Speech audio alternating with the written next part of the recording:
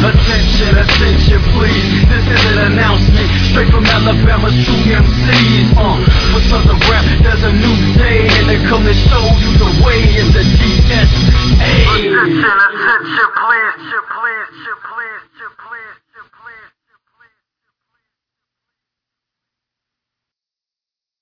Hello, everybody. Welcome to 3 the Hard Way. Today, I have a very special guest. The guest that we have right now, his resume is quite phenomenal. He got his humble beginnings working as an intern with some of the greats at Homage Studios like Jim Lee, J. Scott Campbell, Ryan Benjamin, and Travis Therese. He's also done some work with Sony, some projects that we all are really huge, big fans of over the years. If you haven't seen anything that DC's put out, the DC Direct short films from back in the day, he's had his hands in that in the animation studio. Also, one of my childhood favorites, everlasting, Thundercats and G.I. Joe. Let me introduce to you guys today, Dan Norton. Welcome to the show, Dan. Thank you. Nice to be on the show, guys. He must have fanboyed out because he totally forgot that we were sitting here. Yep, we're here. Thanks for that. And my support guest I have today join me. Are you sure? Yeah, I'm positive. You're positive we're here too. Are you? Yes. Am I here? Yeah, you're here. All right, sweet. At least I'm not someplace else. Anyway, Todd Father, and I'm Jelani Bullard. All right, let's get this show on the road. All right, Dan. Starting out, how did you get into comics? It was back in '92. I started collecting a bunch of comics with some of my buddies, and we eventually opened up our own comic book shop. And so when we were just kind of kicking it, like I like to draw just like anybody else, I guess. And I was really into just, drawing the characters, cool stuff that I would see in the panels of the books. And I found that I could just kind of memorize the pages, the panels, and I could draw all right. I knew I could draw better than a 10-year-old, so I decided to start teaching art lessons to 10-year-olds. It's just kids. And it kind of picked up enough to where I started getting, students from the Art Institute of Seattle interested. People would come around the area, and it just gave me the confidence to kind of begin to take my art to some of the pros at the comic conventions and get some tips. And I remember Eric Larson. Oh man, he went off on my art one day. He just crushed my dreams. He told me I couldn't draw for shit, and it was amazing. And in which I later approached him and said, "Dude, thank you for crushing my soul because I needed it." But it was actually the first Image comic convention where it was in Portland, Oregon. And I had my art, my little commission drawings and whatnot, stuff I'd been doing in the comic shop. This 12-year-old kid came up to me and he asked me, "Can I show this to my neighbor?" And I was like, "Your neighbor? What does that even mean? I have no idea." But I'm like, "Yeah, sure, kid, take my stuff." And he did. He literally grabbed it all and just started walking down the convention hall. And my friends are turning to me like going, "What the hell are you doing? You don't even know that guy." And I'm like, "I don't know, man. I got an instinct. I don't know. It'll be all right." And lo and behold, that kid walks all the way down the hall and stops right in front of Todd McFarlane. That dude has a line of about 1,000 people, and the kid plops it down in front of him, and then he, all I see is him kind of gesturing, and he points at the art, and he points down the hall right back at me, and he goes, "That guy." All right. I got a weird question for you. Yeah. Remember what the pictures were? Oh, yeah, absolutely. I still have all of it.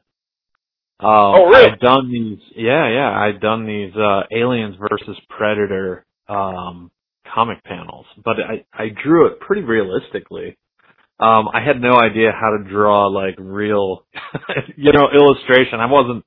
Trust me, I was not polished. I sucked, but, it was enough. It was like, I was really into Jim Lee art. I was really into like Mark Silvestri and Dale Keown. So I kind of, like in those great in that vein. Yeah. Those guys were my heroes. So Yeah. 90s were a powerful time in comics too. Yeah. Yeah. So this is how you get started. Go ahead. Yeah. So Todd ended up, waving me over like, come here. And so I literally walked down this hall, and I had been working alongside all these other comic retailers for the last year, so they all knew me. And literally everyone was clapping, whistling. The guy's got the call. He's got the call. So it was like, a procession. And I walked up to Todd, and he just goes, "Kid, you're gonna be selling someday. Check it out. Here's what you do." And it turns out his brother-in-law had a comic book store. It was the Spider's Web. It was in Puyallup, Washington, which was only half an hour away from my store. And he gave me his number, and I ended up faxing my art to him, and he would redline it and give it back to me. And this was in the heyday of when Wizard Wizard cover contests and all that kind of stuff.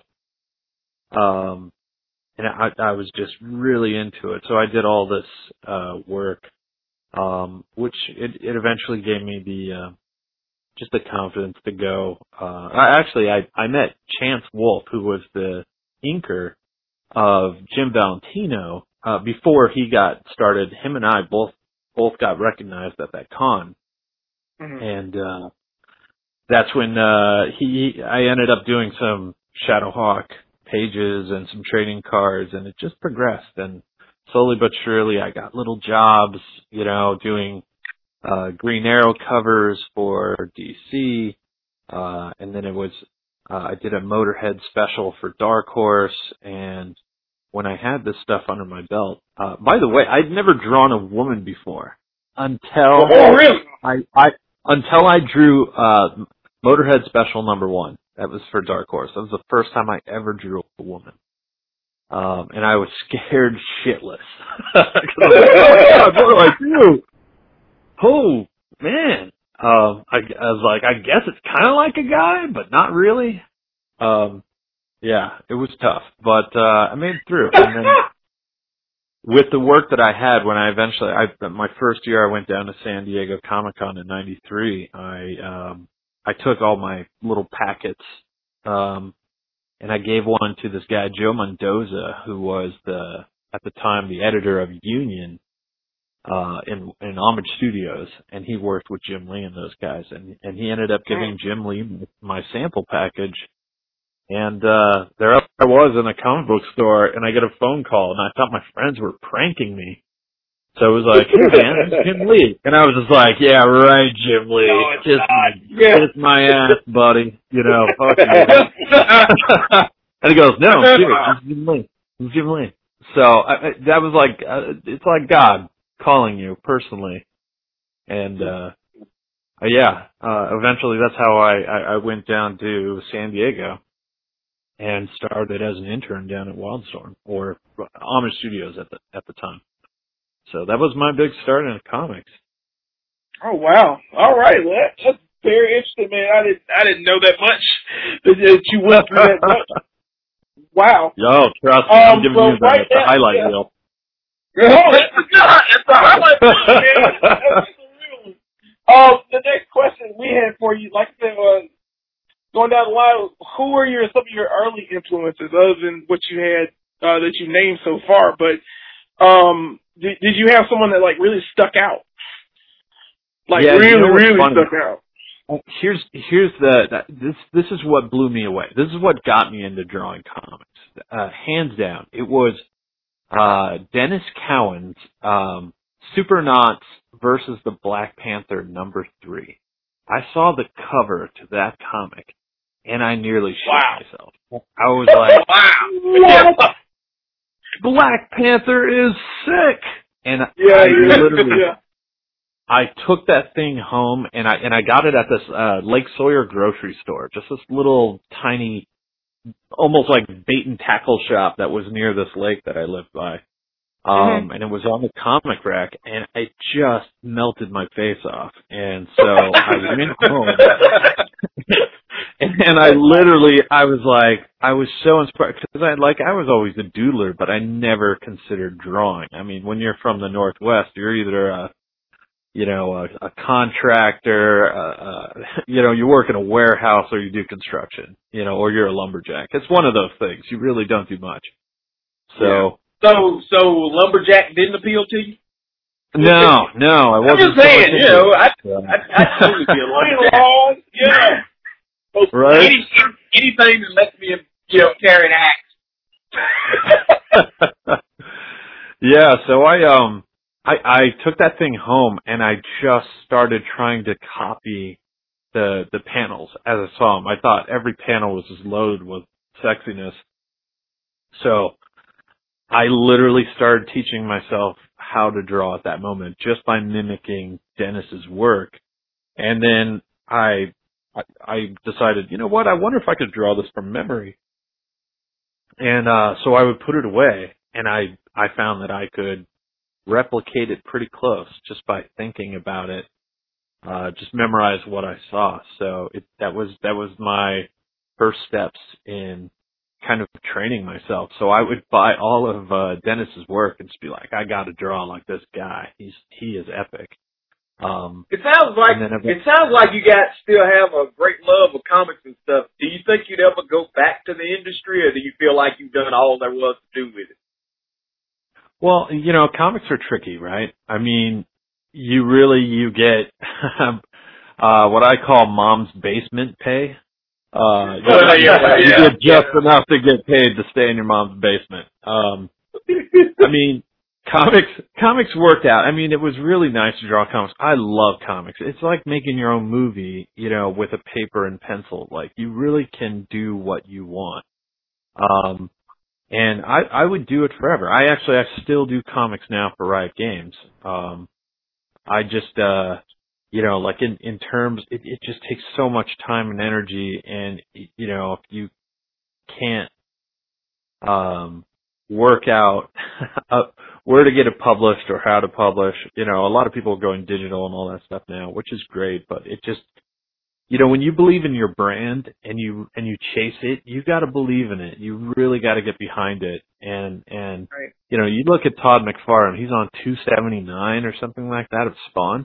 Like, he doesn't draw 50 titles. That guy's like, I'm going to live and breathe Spawn till I die. You know what I mean? Yep. That's the project. And you got to go with it. You're right. Get it to your all. Yeah, absolutely. Yes, sir. Now, with that being said, do you feel as though you've had your chance to do your dream project in comics? I don't think I necessarily fulfilled my dreams in comics, but I mean, I could have never asked for a better experience. I mean, we just had our Wildstorm 25th anniversary signing at the San Diego Con, and I was watching the video on that. Yeah, those were my college days. I was 20 years old.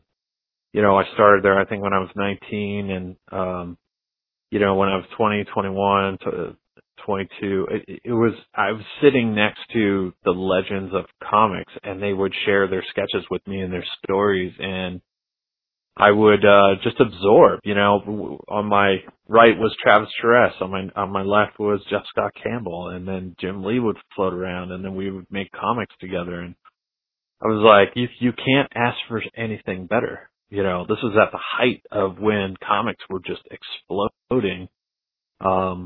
We got to travel and go around. It was no better time. So it was a big growth opportunity. Okay. So, yeah. And you kind of made a move to something else at that particular time. At the height of your career in comics, you shifted to animation. What got you started into that? Well, it was, I guess a couple of guys who had collected my comics when they were in high school, which is funny enough. They went on to go into animation, into the WB, and some of those guys were reaching out to me and were like, "Hey man, let's hang out. Let's talk comics. Let's, break all that down and whatnot." And we just through conversation realized we had a love for all the same things. Like all the 80s properties, we had all dreamed about bringing them back, and I'm lucky to say that all my friends are the ones behind those shows.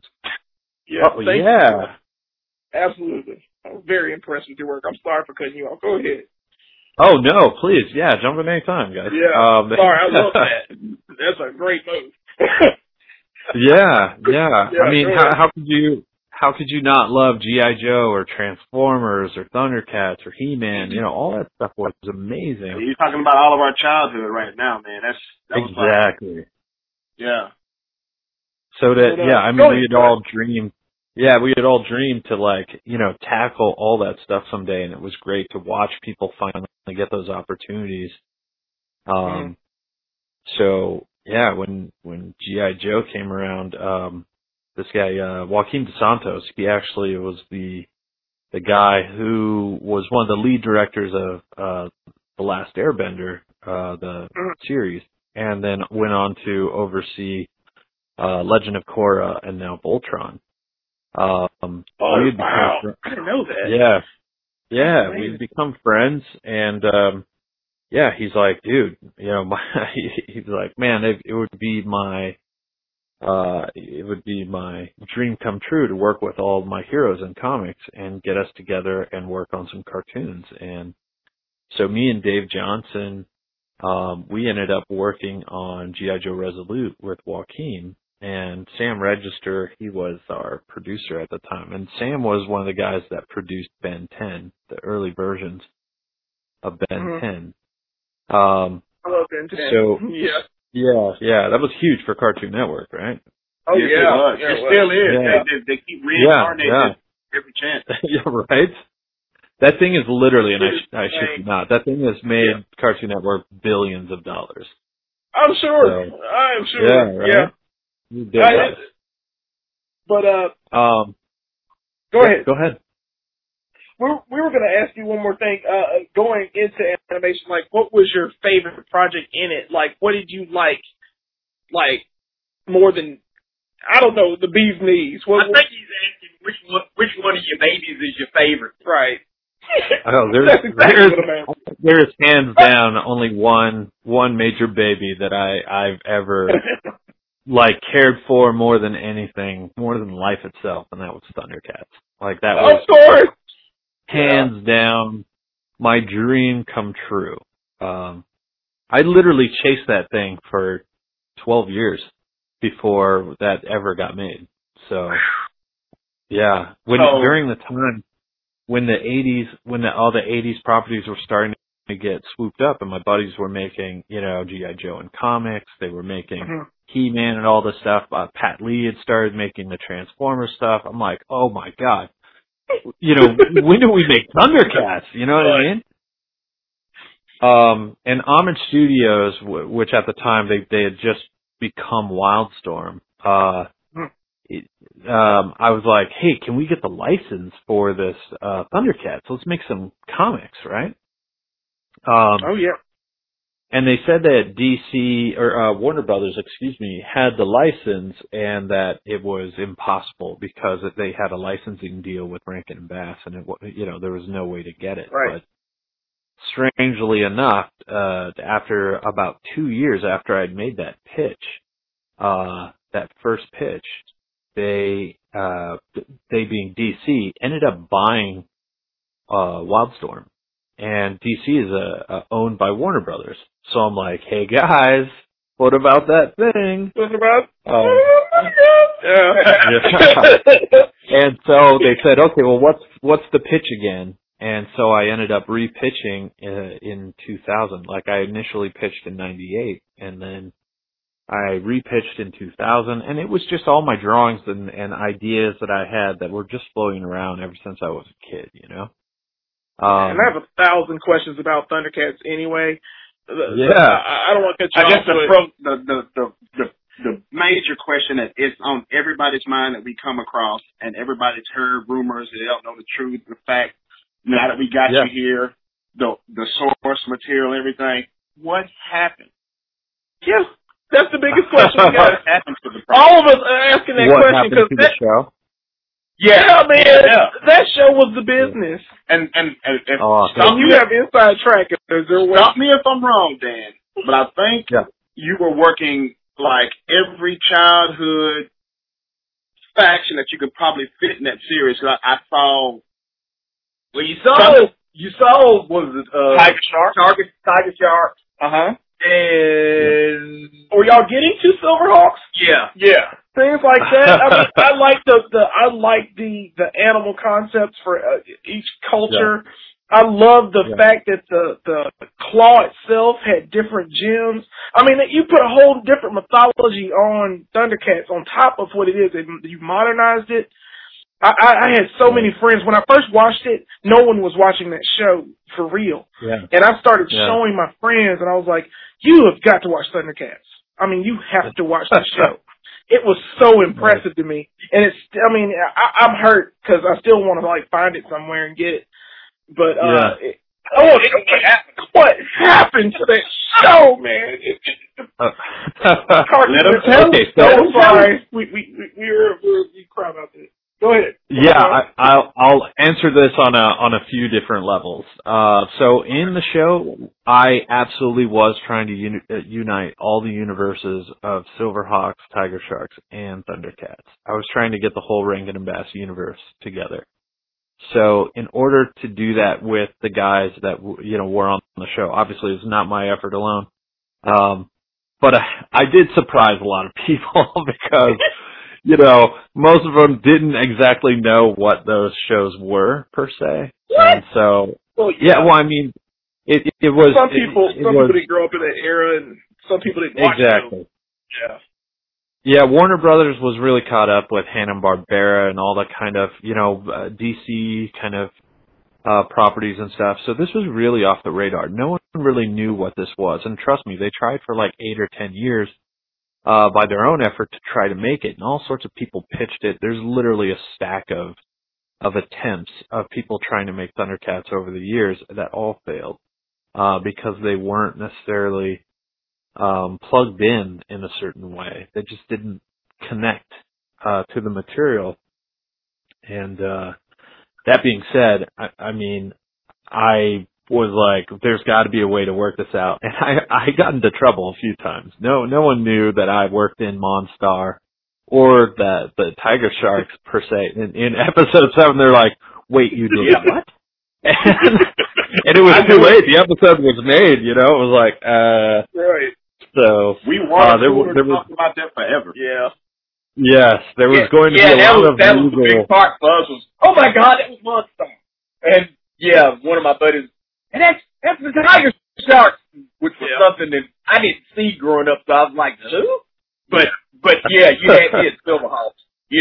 I'm sitting there, Moonstar, Limbo. I'm sitting there doing the whole chant. So, yeah, those shows were awesome. Any way that I could bring it back and service it, I was down for it. And we had actually plotted out about 65 episodes. We had actually got approval to start the next 26 episodes to finish out our 52 that we had blocked in for the entirety of the series. And then the supplemental episodes that were going to come after would make up for the 65 episodes. Wow. So we had literally plotted out that show through its end and then some. So I have all of those stories locked into my brain, and I know what's going to happen.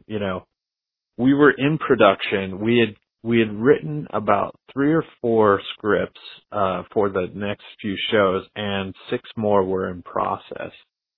And so we were happy-go-lucky, and there were all the designs for the vehicles, locations, heroes, characters, stuff that I'd already been doing, was in the works. And at the end of the day, we had a couple of points that we had to kind of contend with, right? First of all, the nostalgia crowd was really into buying the toys and stuff, which was great. But Bandai was only making a certain range of toys, you know, so you had the 4.5 inch, the 6 inch, and the 8 inch of all the same characters, and people were like, well, do we need an extra 1/2 inch on a character? You know, it's the same toy, essentially. Right. But it was all, I guess, being plotted out in phases, and what was being made and how it was being made. You really do have to earn the shelf space at Target and Walmart and all these places. And so that was one of our contentions. Then we also had to worry about Cartoon Network. They were never really happy with us. What happened with that? There was a lot of strife between Cartoon Network and Warner Brothers about airing shows and airtime, especially because Cartoon Network had Ben 10 and they had kind of carved out their own identity, and they were trying to fill their own airspace with original programming. Yes, original programming, like Adventure Time and so, you know, the slots for time to show, to put shows on TV, it was coveted. It was really hard to get those, you know, key times when people were going to watch, so we could create some viewing patterns. And we got, I would have watched because it of midnight, by the way. Yeah, there were. I mean, they would say that the show was targeted for 6 to 11-year-olds, and we were never targeted for that. We were always targeted for a more mature audience. But so they ended up sticking us on at 8:30 on Friday nights, and they didn't give us any advertising. They never repeated any airings of the show. That was all because of the strife between Warner Brothers and Cartoon Network. So, you know, because of that, like we didn't get any love from Cartoon Network. They just didn't like us, and we had to force the deal to get Thundercats made and put on air anyway. So they just didn't appreciate us in that way. The main guy who was running Cartoon Network at the time just straight up in the meeting says, "I hate Thundercats. I've never liked anthropomorphic characters. I don't want to make this show, and I'm only doing it because I have to." So he didn't have a soul, basically, is what you're saying. He didn't have a soul. What's that? Childhood. Don't get it. That's him saying it. That's me saying it. Yeah, but don't make him agree to that. The man had no soul of childhood. Taken over by symbiote. Oh, yeah. How do you not like Thundercats? It is beautiful. Yeah, I think he was just older. I think, and this is verbatim, or not verbatim. This is, you know, what someone else, you know. We're not going to quote you on it. Yeah. The idea was that he was older than when it came out. He was already past, you know, kind of the age bracket to really enjoy it. And then when he looked back, he thought it was stupid. So, but neither here nor there. You know, that's just kind of one of the things that we had to deal with. And the third thing is, Warner Brothers is a corporation, and at the end of the day, licensing and merchandise are a huge part of making money behind the animation that they make. And while the nostalgia crowd bought a shit ton of Thundercats toys in the beginning, it started to trail off because, you know, kids weren't necessarily watching the show, so they weren't buying the toys. They didn't know what it was for. Because they didn't watch TV at 8:30 on Friday night. You know, they were in bed. And the adults, and it's probably Young Justice thing too. The Young Justice had that problem too, so I get it. Yeah. The toy market itself, it was suffering globally, and not just on our project, but on all different animated series. You know, like selling action figures was hitting a wall.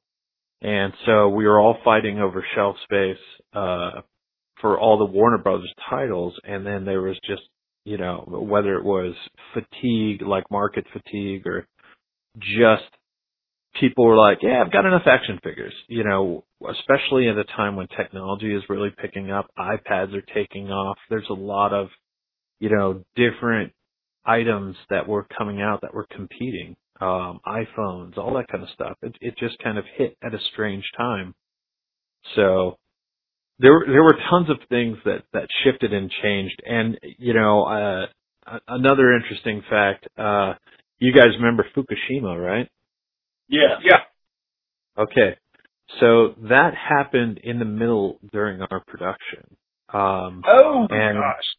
Yeah, exactly. So when you have a Japanese studio that is working on your project and a national catastrophe strikes, the problem is in order for them in the financial market to help all the victims, they flooded the market with yen, which, you know, the value of the yen went up and the trade for American dollar went down. So our show that was at one point $420 some thousand per show, which we got up from $350, we got it up to $400 and change. We're like, oh my God, this is amazing. When the market crashed, to get the same show, it now costs us $560,000 per episode. So our budget crashed, you know, so we're like, oh my God, what do we do now? You know, Warner Brothers wasn't prepared to make and spend that kind of money on this show, and we were already busting our hump to turn dimes into dollars, you know? Right. So, yeah. Yeah. So there were a lot of things going on behind the scenes, like you just don't see all the levers and buttons that are being pushed. And, you know, not to throw Rankin and Bass under the bus, but I kind of got to. They were asking for a lot of money for the show. That's why we didn't have an intro, because they wanted to charge a lot of money for the music. And so then in Cartoon Network was just like, hey, well, that's going to eat into our airtime for an intro. They changed their model and they wanted more commercial ad space to gain more revenue. So, you know, like we had a 6-second intro and we couldn't really use the music. We went right into the action.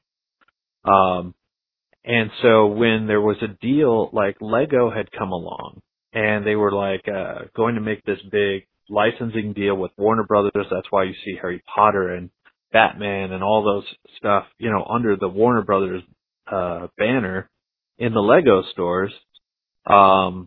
So in order for them to make this big deal, they were like, hey, well, we also got this Thundercats thing. It's outside of DC Warner Brothers, but it's, you know, it's doing all right. And Lego was like, hell yeah, let's check that out. So they actually made the prototype versions of the classic show and the new show. And we saw those. We saw the Legos, and it was like, oh my God, we're going to have Thundercats Legos, and it's going to be awesome. It would have been dope, right? I'm gonna cry a little bit about that. Yeah. But as I understand it, you know, Rankin and Bass wanted a lot of money for the licensing. Licensing, yeah.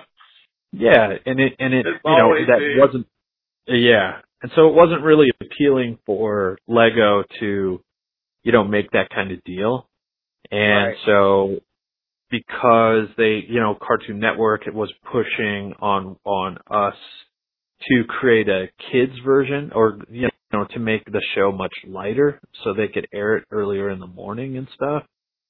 We weren't having that. You know, we were like, we're making Thundercats the way that we see Thundercats. You know, like the way that we've always wanted it and the way that we think the show should be. We're not going to, you know, kind of cow down. We are, Yeah, we're going to make the show as it's supposed to be. And by the way, the next 26 episodes were going to get so dark and hardcore. It was about to blow the hell up. It was going to be. You're making me cry, man. That the episode with the little plant people. Oh yeah. That to this day, dude, is like, how could y'all have done that, dude? You pulled saw so much stuff in the funny show. thing, I almost got fired for fighting back on episode 4. That I really, really pushed hard to. I went to war for that one because I believed that we could make people cry and we could really hit it with the forest fire. And that was the first time I'd really worked with Michael Jelnick, who was the head writer. And he pulled me aside and he was like, "Look, dude, you get 1, maybe 2 of these battles on a series. You want to go to war right now? You want to do this?" And I was like, "I'll die for this one, man." And he was like, all right. This is my fight. Yeah.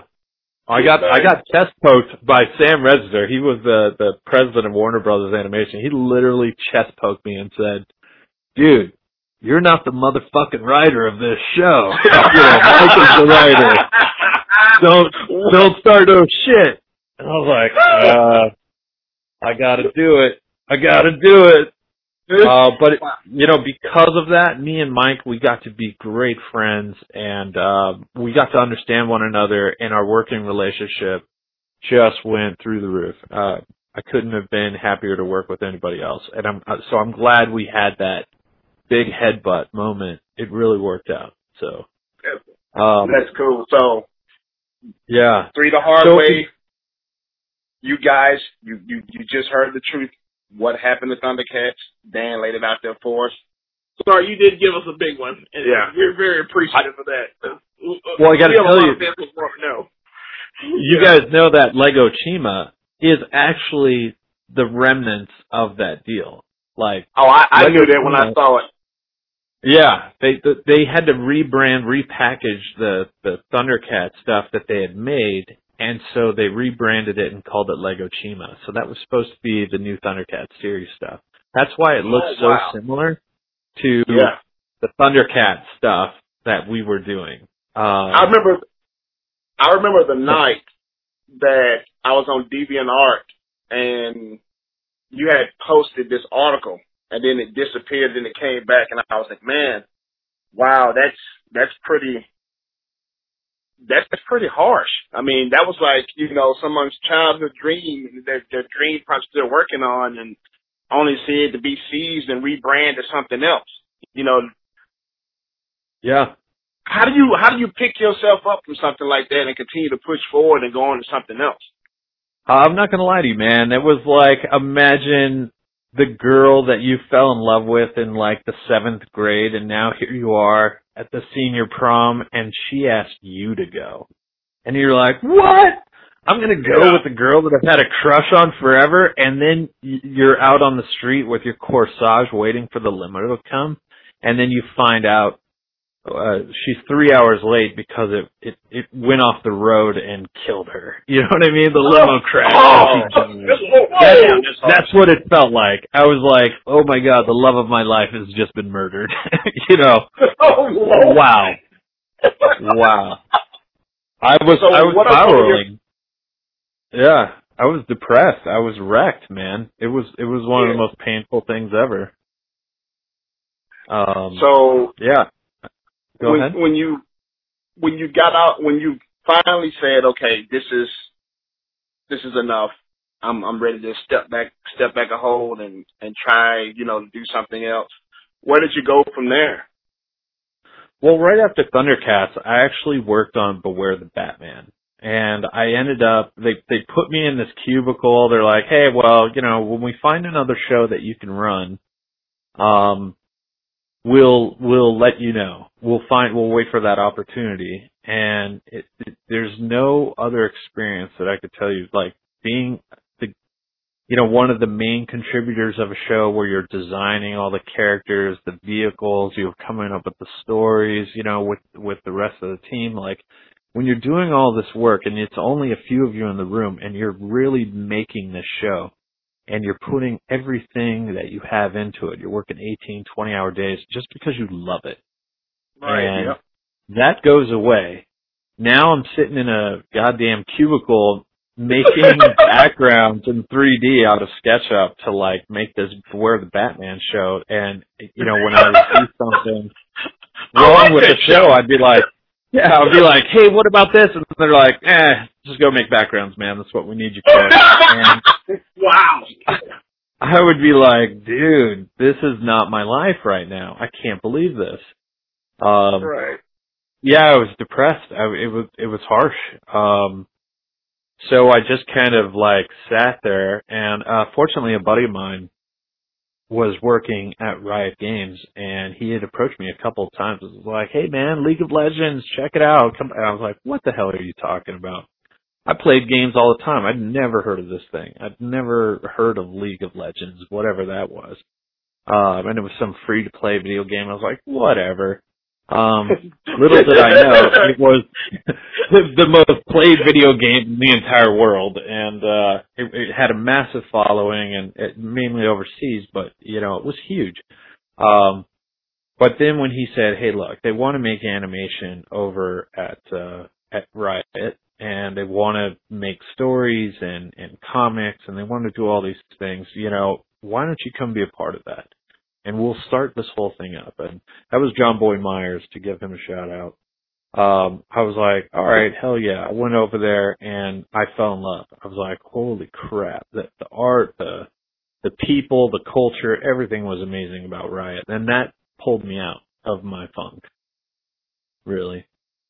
Oh, that's good. All right. Yeah. So what are some of your projects your current projects that you're working on right now? Well, or are you able to talk about them? Yeah, I could say what we've come out with lately, which some of the comics that we did at Riot. I mean, I've done several of those now with a couple of the guys at work. Big shout out to like Philip Vargas and Jason Chan, and those guys were amazing. Jason Chan is one of the dopest illustrators of all time, in my opinion. So we did some comics. One's on Camille and a character named Poppy, and let's see, we also did one on this kid named Echo. All really good. Super happy with all of those. And then we started doing videos too, these CG animated videos. One of the last ones we did was about these two characters named Zaya and Rakan. That was pretty cool. So yeah, I mean I've been lucky enough to work on a bunch of little projects.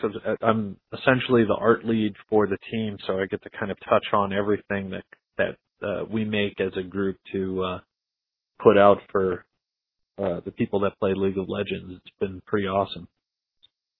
Sweet. I'd have to say, man, you pretty much have lived the dream of an ideal artist, to start in one media, to make the transition to go to another media and have the same kind of success that you had in your early beginnings going into that alternate media, and you're still able to still enjoy what you do and still put out the quality of work that you're putting out. Man, I'm grateful that you're able to do what you're doing and still be able to have fun at doing it. I want to see some of your original stuff, though. I want to see Dingo again. For anybody who don't know who Dingo is, that's one of his original characters that he came up with back in the day. Oh, wow. Yeah, I want to see Dingo again. I want to see Black Ops again. Will we get to see those guys in anything?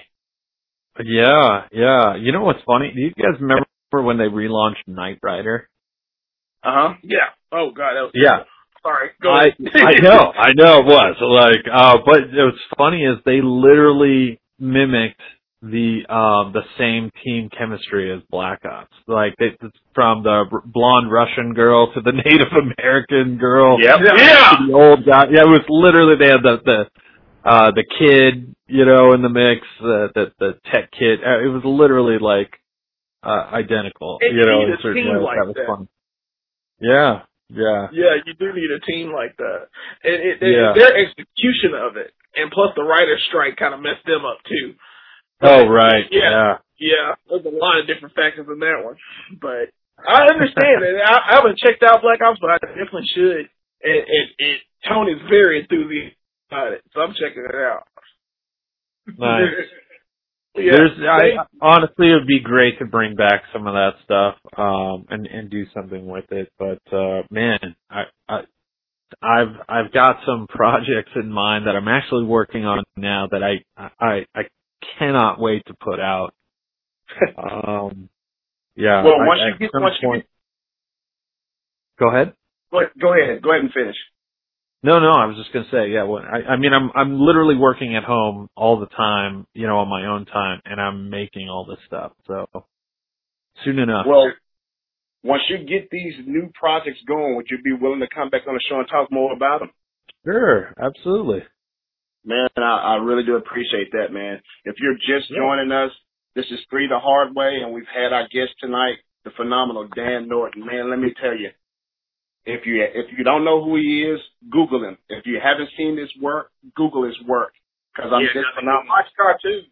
You've seen something he's done, and he's worked with some pretty cool people. All right, it's time for our signature question. We ask all our guests this. It is deep, hard-hitting, the whole nine. It will change your life and the course of the universe as we know it.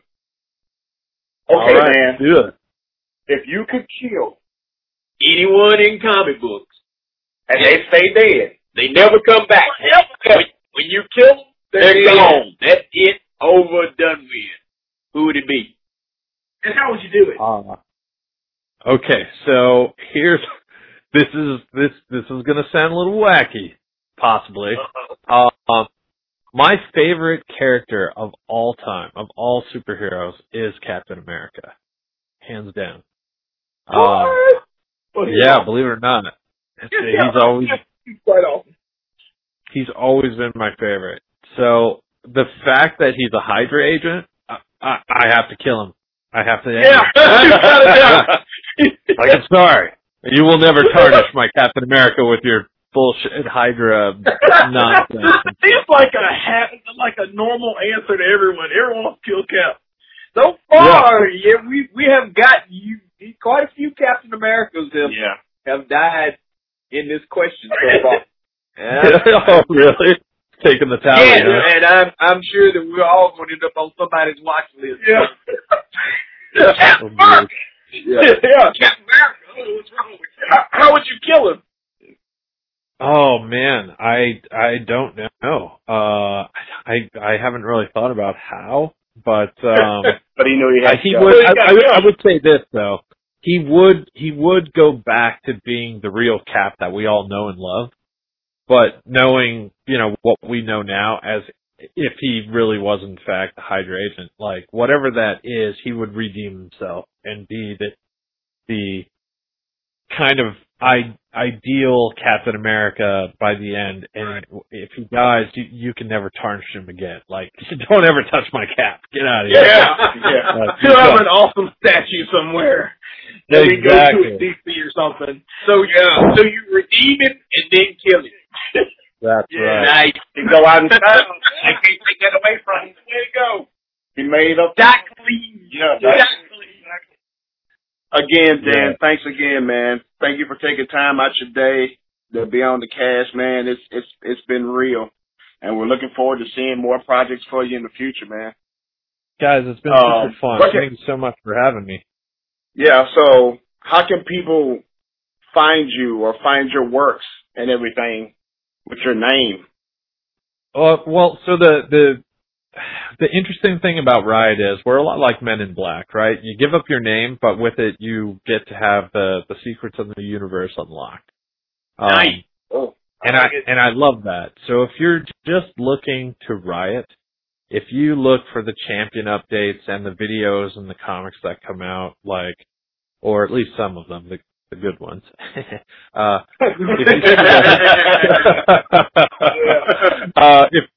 If you see those, just know that I've got my hand in that basket, and I'm trying my best to make quality products out of Riot to make great lore, great characters, great videos, animated stuff, anything I can get my hands on with those guys. And at some point I'm going to be probably dropping my own stuff, either digitally, like a digital comic, or animated shorts. So sweet. I'm looking forward to that, man. I'm looking forward to it. Yeah. If you get a chance, go to DeviantArt and look up Dan Norton. He has a plethora of just conceptual designs that he had for Thundercats on there, and I was just blown away by it. But the one thing that stood out to me the most, and now, the Doctor Who, the mentioned stuff that you were doing right there. That pitch, man, I hope that comes to life. Well, actually, really good. when they were working on the show, when it first got, or when it was pretty hyped, right before the 50th anniversary, they were talking about, hey, let's make a cartoon. It could be a thing. And this guy, Towson Jaffe, he was really helped leading the charge to put that thing together. And we had actually got some of the show's writers and producers. Everyone was on board, and we were going to do this animated movie to start off with, and then go into a series, hopefully. The problem was they had issues on set. Like, it was already a tight schedule, and then one of the sets burned to the ground, and they had to replace everything and put their schedule behind, and then all of the staff had to refocus on the show because of it. So it kind of killed the timing opportunity, and then just as they were, there were some questions around, would it dilute the brand? Would it be a challenge to have an animated series with the Doctor involved? And so at one point they go, well, can we have a Doctor Who series without actually starring Doctor Who? Because they had done a successful spin-off series in the UK with one of his companions and this canine unit, this canine robot. I love K9 anyway. I love K9. Yeah. I have an unpopular feeling for that character. So, a lot of people hate that character, but I love K9. Anyway, go ahead. Right. Continue. I'm sorry. Yeah, no, I thought it'd be great. Silently judging you. Yeah, you'll be all right. Yeah. Right. Do you remember the David Tennant episode where actually his blood sample got taken and then his clone was his daughter? The Doctor's daughter? Yeah. Yeah, and then we never saw it again. But that ended up she ended up becoming David Tennant's real life wife. Yeah. Exactly. And her grandfather was and one she's of the daughter of one of the previous Doctor. Exactly. Peter Davis. Yeah. That's Peter Davis' wife. Her daughter. So what? Daughter. Tennant's wife. Right. Yeah. So, Tennant's my favorite Doctor anyway. Tennant, the top is my favorite. He's like, the fourth Doctor be under him just slightly, only because Tennant, studied him and Peter Davidson and did both of them perfectly. I can nerd out on Who all day, but I love Dr. Tennant. Who, right? And the fact he got to marry the Doctor's daughter is a literal real silently judging you for K9, and there is no coming back from that, son. I love K9. I want K9 in my life. Oh well, you're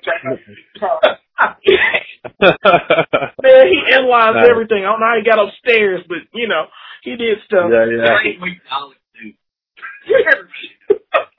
He was by far, David Tennant was by far my favorite Doctor. You would be both. Yeah. Matt Smith was trying it, but nowhere near Tennant.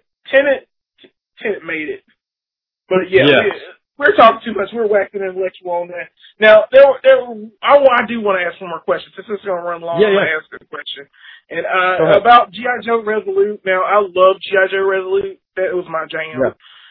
The fact you guys had the balls to kill things that people love was impressive. And I know that you worked with it well, and I really want to ask this question now. Warren Ellis. Yeah. Did you ever work with him or speak with him at all? And what insights have you gathered from him when you spoke with him? Because he's one of my favorite writers, and I really want to know this little thing before we go. And did you ever work with him, with this project?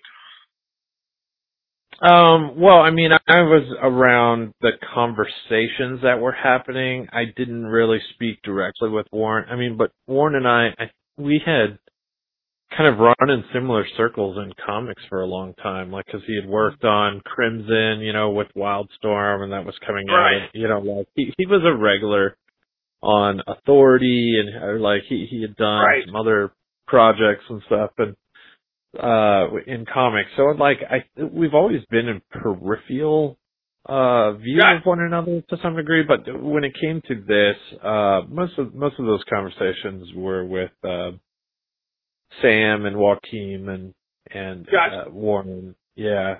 So I was more focused on just the production of the backgrounds, props, helping with little bits of storytelling, here and there. Yeah. Okay, I wanted to know. I was just curious, and I had to ask you. I want to make sure. But again, guys, this has been Dan Norton on 3 the Hard Way. Like I said, thanks a million, Dan. This has been really great, really insightful. And we're all geeking out here. Yeah, I mean, we're like everything. This is See, I didn't even start on like the DC stuff with like Spectres. Yeah, that was, my God, I love that. That animation was awesome. Yeah. Oh, great. Now, one more tidbit before we close this up, man. I know you're a busy man, and your buddies right now that are working with Voltron, I think they pulled a Dan too, didn't they? I think you know what I'm talking about. The Roy Fokker at Galaxy Garrison Academy. Did you catch that in Voltron? No, I haven't. Yeah. He's at Galaxy Garrison. I'm like, they're putting Robotech in the same continuity with Voltron? Well. I was like, I caught that first season. Yeah, I'm like, oh no. This is what's coming down the pipe? This is what's gonna happen? So I've been kinda like, waiting to see what's gonna happen with that. Yeah. Good Try to get that call out. Yeah, man. Animators are sneaky, man. They'll get it in there. It's pretty awesome. But it makes it great for old school fans. Yeah, I mean, it's nostalgic, man. You said that you're watching something with your kids, and your kids are like, man, this is great. I was like, yeah, you remember the stuff, you like this? And you show them the original stuff, they're like, that's cool, too. And it's like, this guy was in this. And it just opens up another gateway. I like to call it bonding time with my sons and stuff, man. It's really awesome. Yeah, we were really impressed with your work, so thank you so much for speaking with us today. This has been 3 the Hard Way. I'm Tommy the Hitman Horton, along with... Oh, I get introduced this time. Todd the Todd Father House. And I'm Jelani Bullard. Are you really here? He's here. I think I'm truly here. I don't know. And thanks again, Dan. Thanks again for taking time out your busy day, man. Thanks a lot. Daniel Norton, everybody. Dan Norton. Thanks, guys. Now, of course, on 3 the Hard Way, some real quick stuff. You can follow us on Facebook. You can also follow us on Twitter. We have a lot of different platforms here on SoundCloud. We're working on iTunes. We are getting that done very soon. We're working on a logo that is a giant, a pool ball. One of these days it's going to happen. There's a lot of different things that we're trying, and I like the progress that we're making. But we have truly been blessed with great guests like Dan, Animal Tapping. Thanks to all you guys for giving us a shot. And check us out later. We are 3 the Hard Way podcast, where we are critical, honest, and unfiltered. And we'll catch you later. Peace.